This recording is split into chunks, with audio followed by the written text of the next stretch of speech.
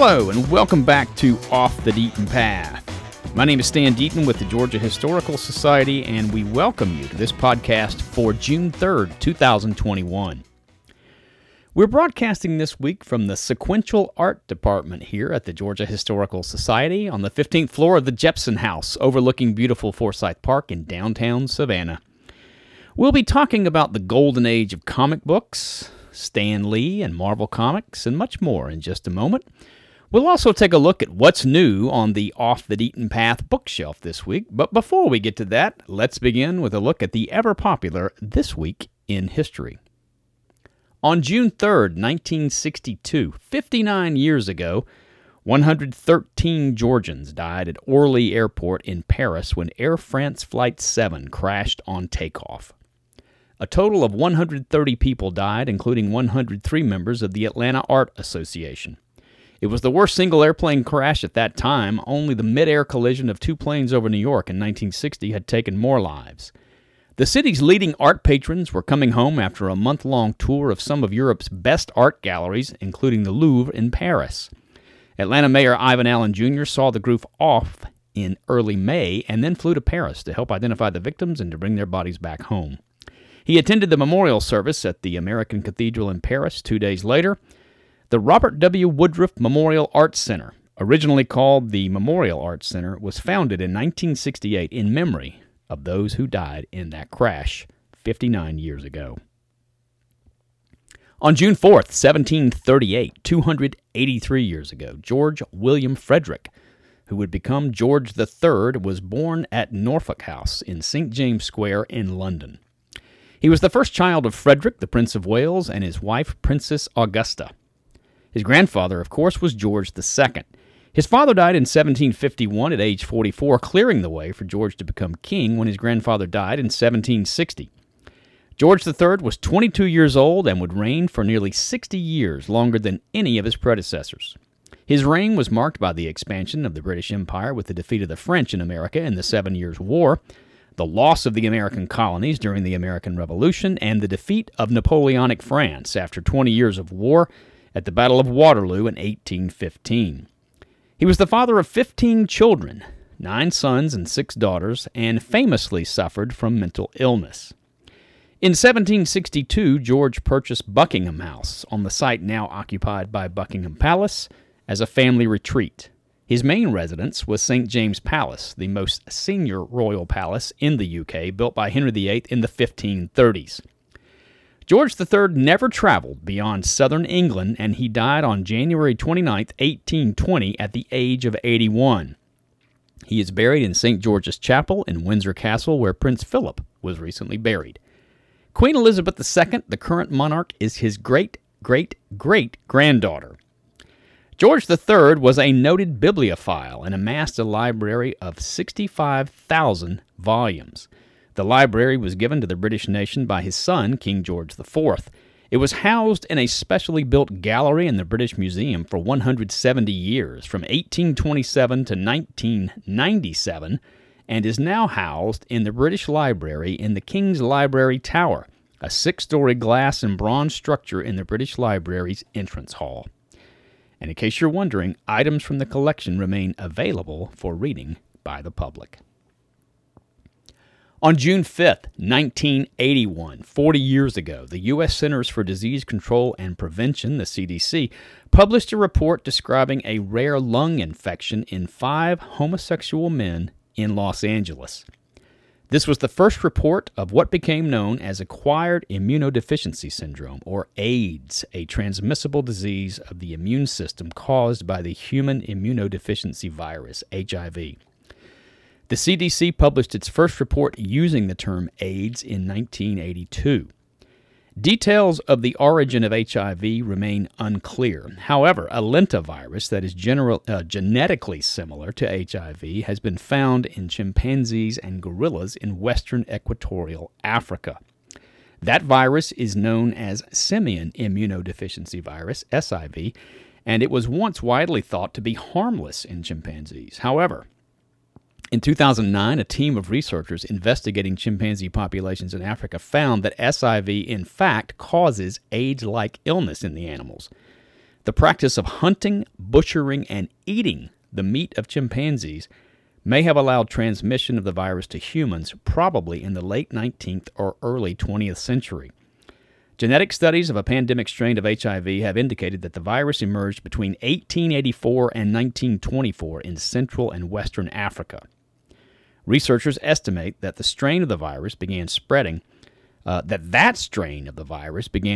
throughout those areas in the late 1950s. Later, in the mid-60s, an evolved strain spread from Africa to Haiti. Sometime between 1969 and 1972, the virus migrated from Haiti to the United States. The virus spread within the U.S. for about a decade before it was discovered in the early 1980s. Since 1981, about 35 million people have died from HIV infection. On June 6, 1968, 53 years ago, Robert Kennedy was assassinated in Los Angeles while campaigning for the Democratic Party's nomination for president in the 1968 campaign. RFK was 42 years old and was buried near his brother John at Arlington National Cemetery. He and his wife Ethel, who is now 93, had 11 children.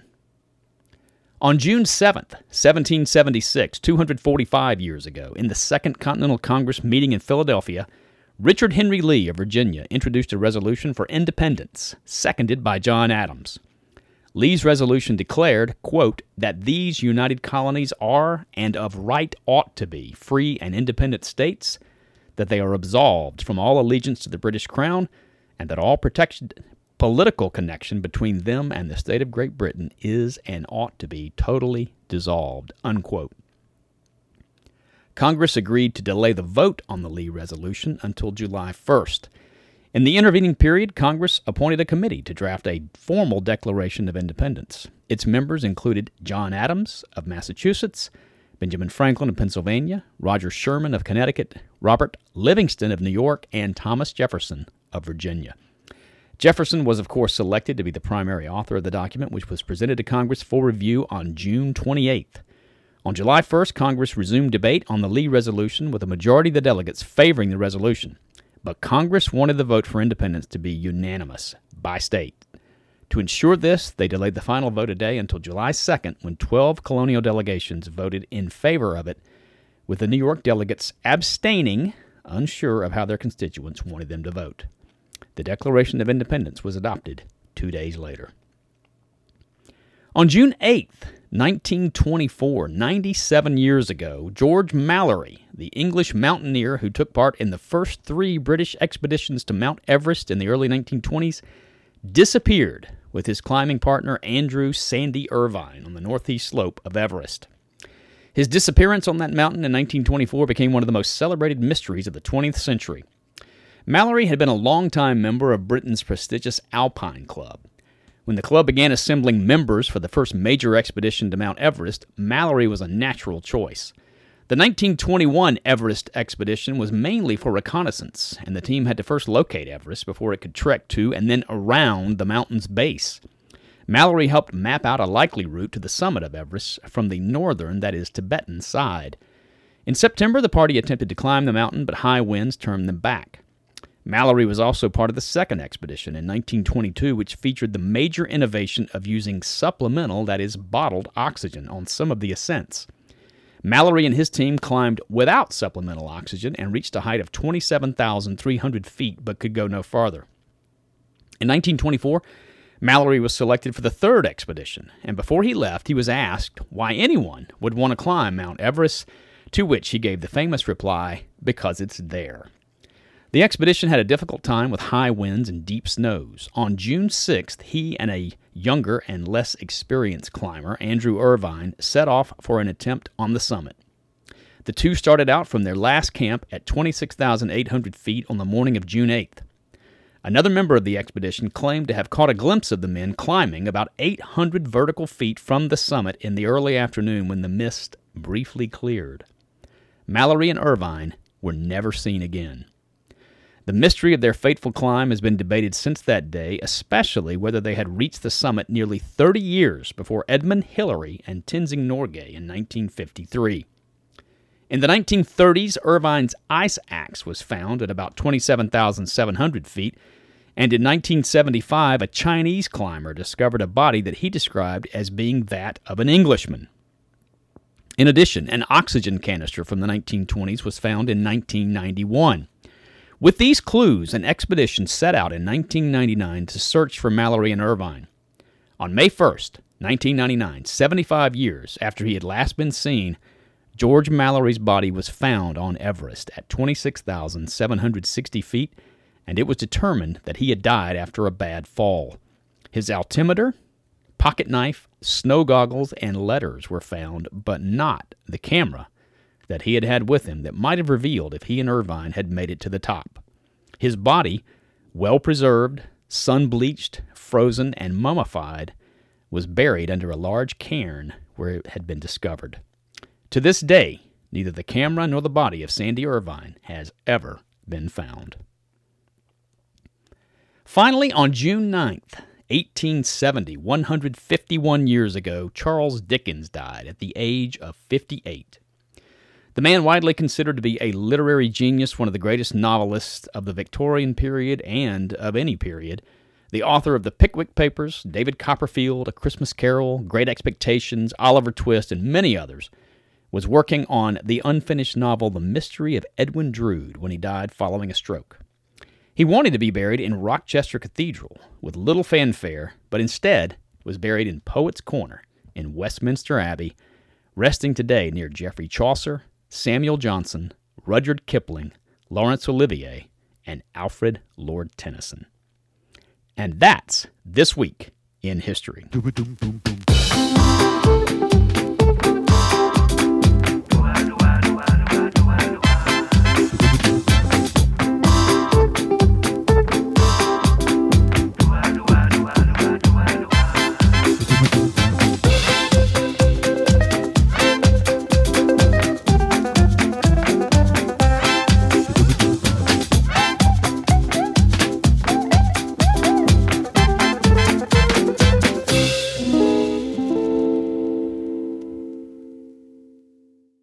One death of note to tell you about this week that you probably missed. Longtime Off the Beaten Path readers, listeners, and watchers know that I love baseball. Rennie Stennett, a key member of both Pittsburgh Pirates teams that won the World Series in 1971 and 1979, died on May 18th of this year. The native of Panama was part of a lineup that included Roberto Clemente, Willie Stargell, Dave Parker, Manny Sanguillen, and Al Oliver.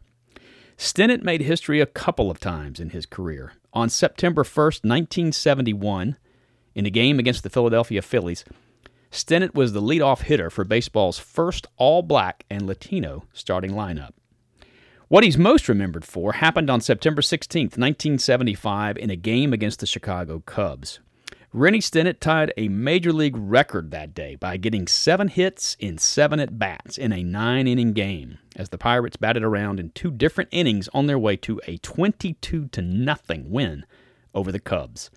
Stennett is one of only 2 players to ever get 7 hits in a game, tying the record set by Wilbur Robertson of the Baltimore Orioles in 1892.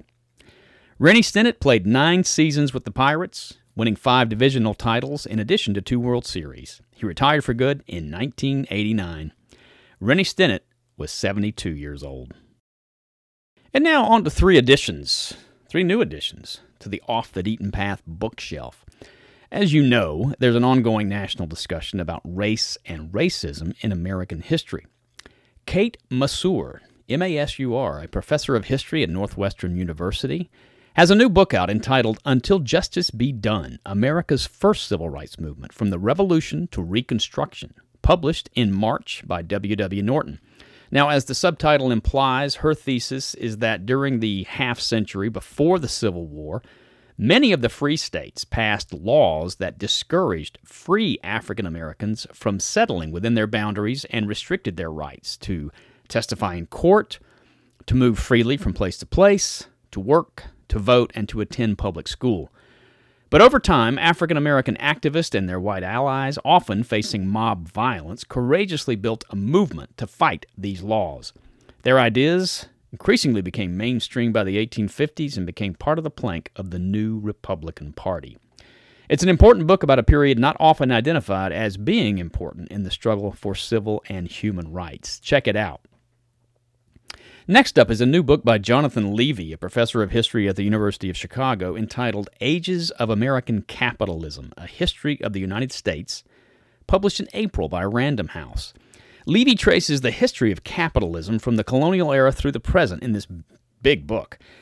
He argues that from the beginning of U.S. history to the present, capitalism in America has evolved through 4 distinct ages, and that the country's economic evolution is inseparable from the nature of American life itself. Very briefly, these 4 ages are, first, the age of commerce, spanning the colonial era through the outbreak of the Civil War, a period in which economic growth and output largely depended on enslaved labor and was limited by what could be drawn from the land and where it could be traded. Second, the age of capital, following the Civil War, focusing on the Industrial Revolution, when investments in the new industrial economy led to great volatility, most dramatically with the onset of the Great Depression in 1929. The Depression immediately sparked the third age that he calls the age of control, when the government took on a more active role in the economy, first trying to jumpstart it and then funding military production during World War II. Skepticism of government intervention in the Cold War, combined with recession and stagflation in the 1970s, led to a crisis of industrial capitalism and the withdrawal of the political will for regulation of the economy. The current stage, the age of chaos, as he calls it, followed. A combination of deregulation and the growth of the finance industry that created a booming economy for some, but also striking inequalities for others, and a lack of oversight that led directly to the crash of 2008. This is an innovative, new, single-volume history of the United States. Again, it's called Ages of American Capitalism, A History of the United States by Jonathan Levy, published by Random House. Finally, going back in time and outside the range of American history, but just because it's fun, is a new book by Toby Wilkinson, who is an Egyptologist. He is also Deputy Vice Chancellor at the University of Lincoln in England. His book is entitled A World Beneath the Sands, The Golden Age of Egyptology, published last October by W. W. Norton. As contemporary museums and cultural institutions struggle with what to do with artifacts in their collections that were often taken from other countries, often against their will, this book focuses on the years when the West began seriously digging, literally, into Egypt's past. From the age of Napoleon, the discovery of the Rosetta Stone, up to the discovery of King Tut's tomb in 1923. And not to romanticize the period, but he covers all the would-be Indiana Joneses who went to Egypt during this period and came back, or tried to come back, with some valuable and fascinating part of Egypt's cultural history and what Egypt has been doing about it since. It's getting great reviews. Check it out. It's called, again, A World Beneath the Sands, The Golden Age of Egyptology, a new book by Toby Wilkinson, published by W. W. Norton. And that's this week's look at what's new on Off the Beaten Path bookshelf. I hope you're reading something good, too.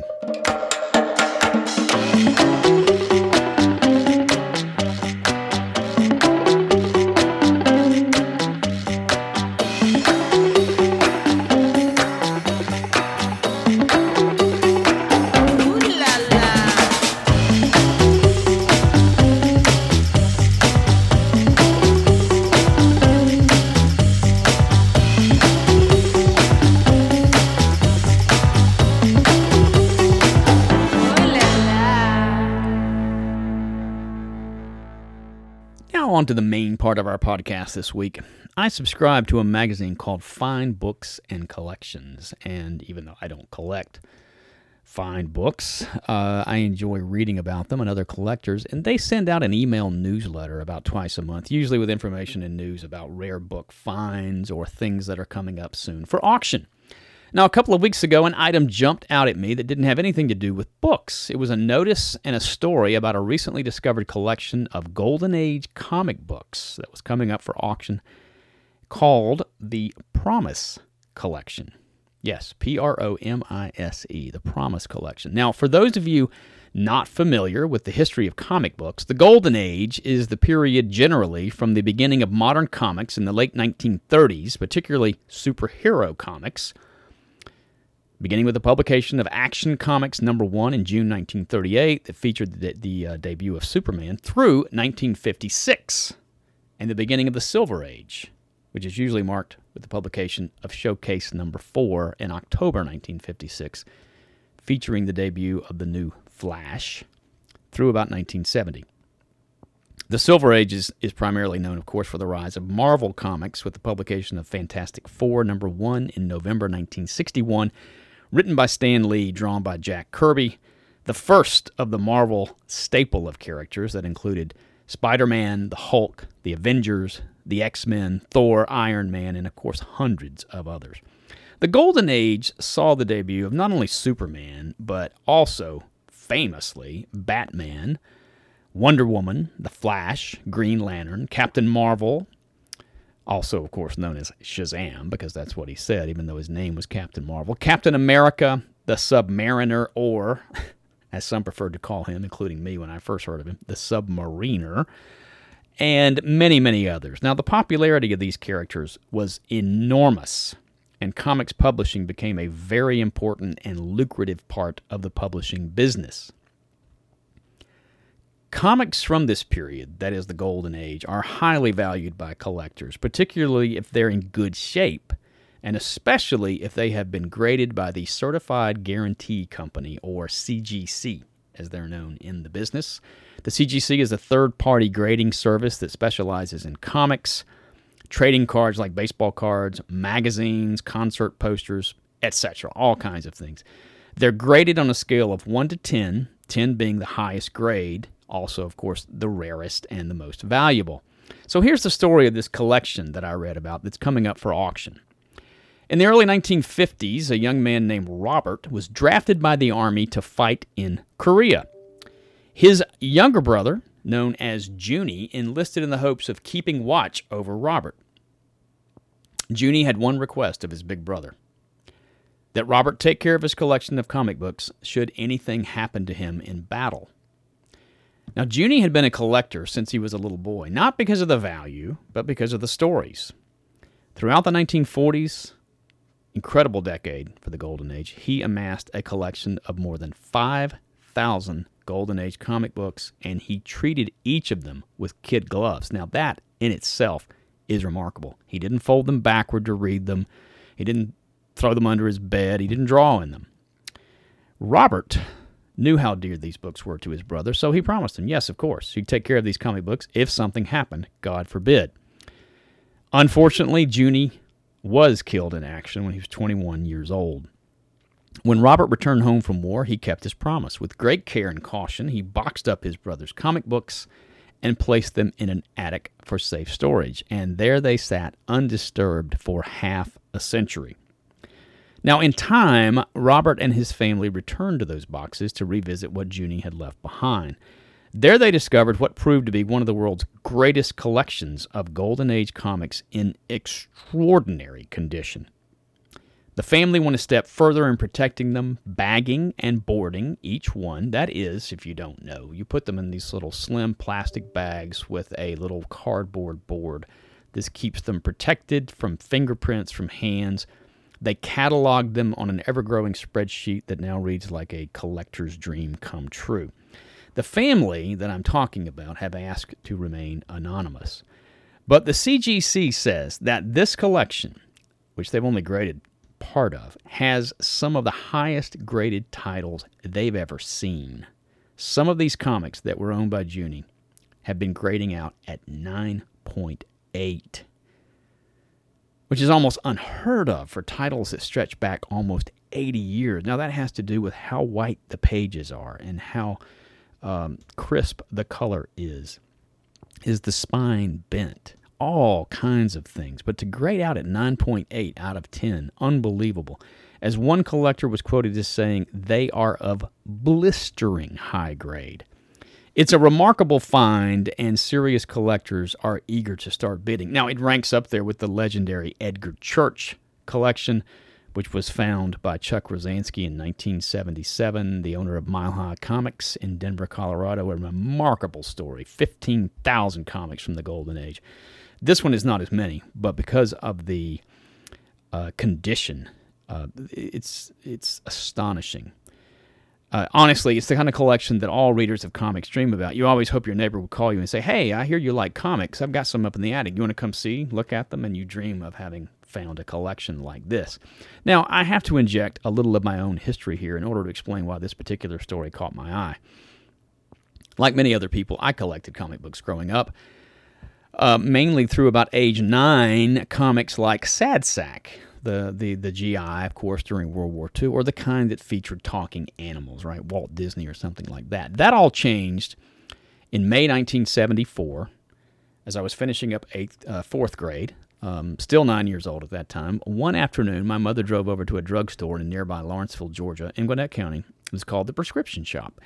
And I went with her, and they had an old-fashioned newsstand there that featured comic books. And when I say that, I mean many comic books later were on racks. You still see them on racks that spin around when drugstores carried such things. For whatever reason, these were on an old-fashioned newsstand. They were on shelves, and they had comic books. One particular comic caught my eye.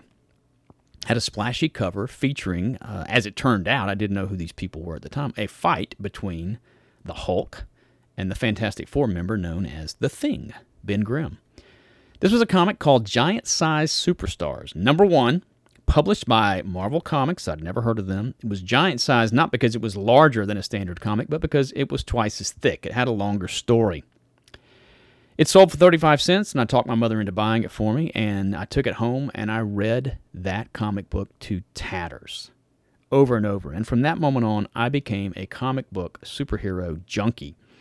Now, that issue introduced me to the Fantastic Four and the Hulk, but more importantly, I think, to what might be called the Marvel Universe, right? To Stan Lee, who wrote something called Stan's Soapbox, where he talked directly to the readers and made it sound like so much fun. Everything that was going on at Marvel Comics, not only, of course, would you want to be part of, but that everything was just fascinating. He talked about all the people who were in the bullpen. You imagined an office where everybody was just having a wonderful time creating comics. I was introduced to Roy Thomas, Marvel's editor at that time, variously called. Now, you remember, Stan Lee had nicknames for everybody who worked at Marvel. Jack King Kirby, of course, was one of his most famous collaborators. Smiling Steve Ditko, who helped create Spider-Man. Roy Thomas was variously called Roy the Boy Thomas or Rascally Roy Thomas by Stan Lee. All the writers, artists, inkers, letterers, editors at Marvel, they all had nicknames, and they were all listed on the splash page. They were given credits. In addition to Stan's Soapbox, there was a page called Bullpen Bulletins that had bulleted paragraphs that talked, and they always said, "Item!" exclamation point, full caps, that talked excitedly about upcoming issues of Marvel's various titles. It was quite literally my introduction to what was known as the mighty Marvel Universe, and it is not an exaggeration to say that it changed my life. I was already a voracious reader, loved the printed word, but Stan Lee and Marvel Comics opened up a whole new world for me. As all comics fans know, Marvel's heroes were different than the traditional heroes of the Golden Age that were mostly published by DC Comics. And not to knock them, I grew to love Batman and Superman and all of the DC heroes. But you may remember, particularly early years, but Batman was a millionaire in real life. Superman was unbeatable, particularly the Silver Age Superman. They never had any personal problems of any note. Marvel heroes were different. They bickered with each other. They fought among themselves. They had trouble paying the rent. They had trouble holding down normal jobs. The most famous example of this, of course, is Peter Parker, the Spider-Man, who got bullied at school. He couldn't keep a girlfriend. He couldn't help his Aunt May pay bills. He got a job as a photographer working for J. Jonah Jameson. Stan Lee and his various collaborators, especially artist Jack King Kirby and Steve Ditko, are credited with making superheroes more human, with real human problems that everyone could relate to. They revolutionized the art of sequential storytelling. So this is what I got introduced to that day when I bought, or when my mother bought, Giant Size Superstars #1. So by the time I got into collecting, and that opened the door for me collecting other kinds of comic books, the Silver Age had given way to what was called the Bronze Age. which basically covered most of the 70s and part of the 80s. But my collection of comics eventually stretched back into the Silver Age. You could, at that time, of course, no internet, so going online and buying things was impossible, but you could send off to various people who advertised in the back of the comics for a list of back issues they had. I started going to some comics conventions that were held in Atlanta. It was there that I got Stan Lee to sign copies of books for me, first met Stan the Man.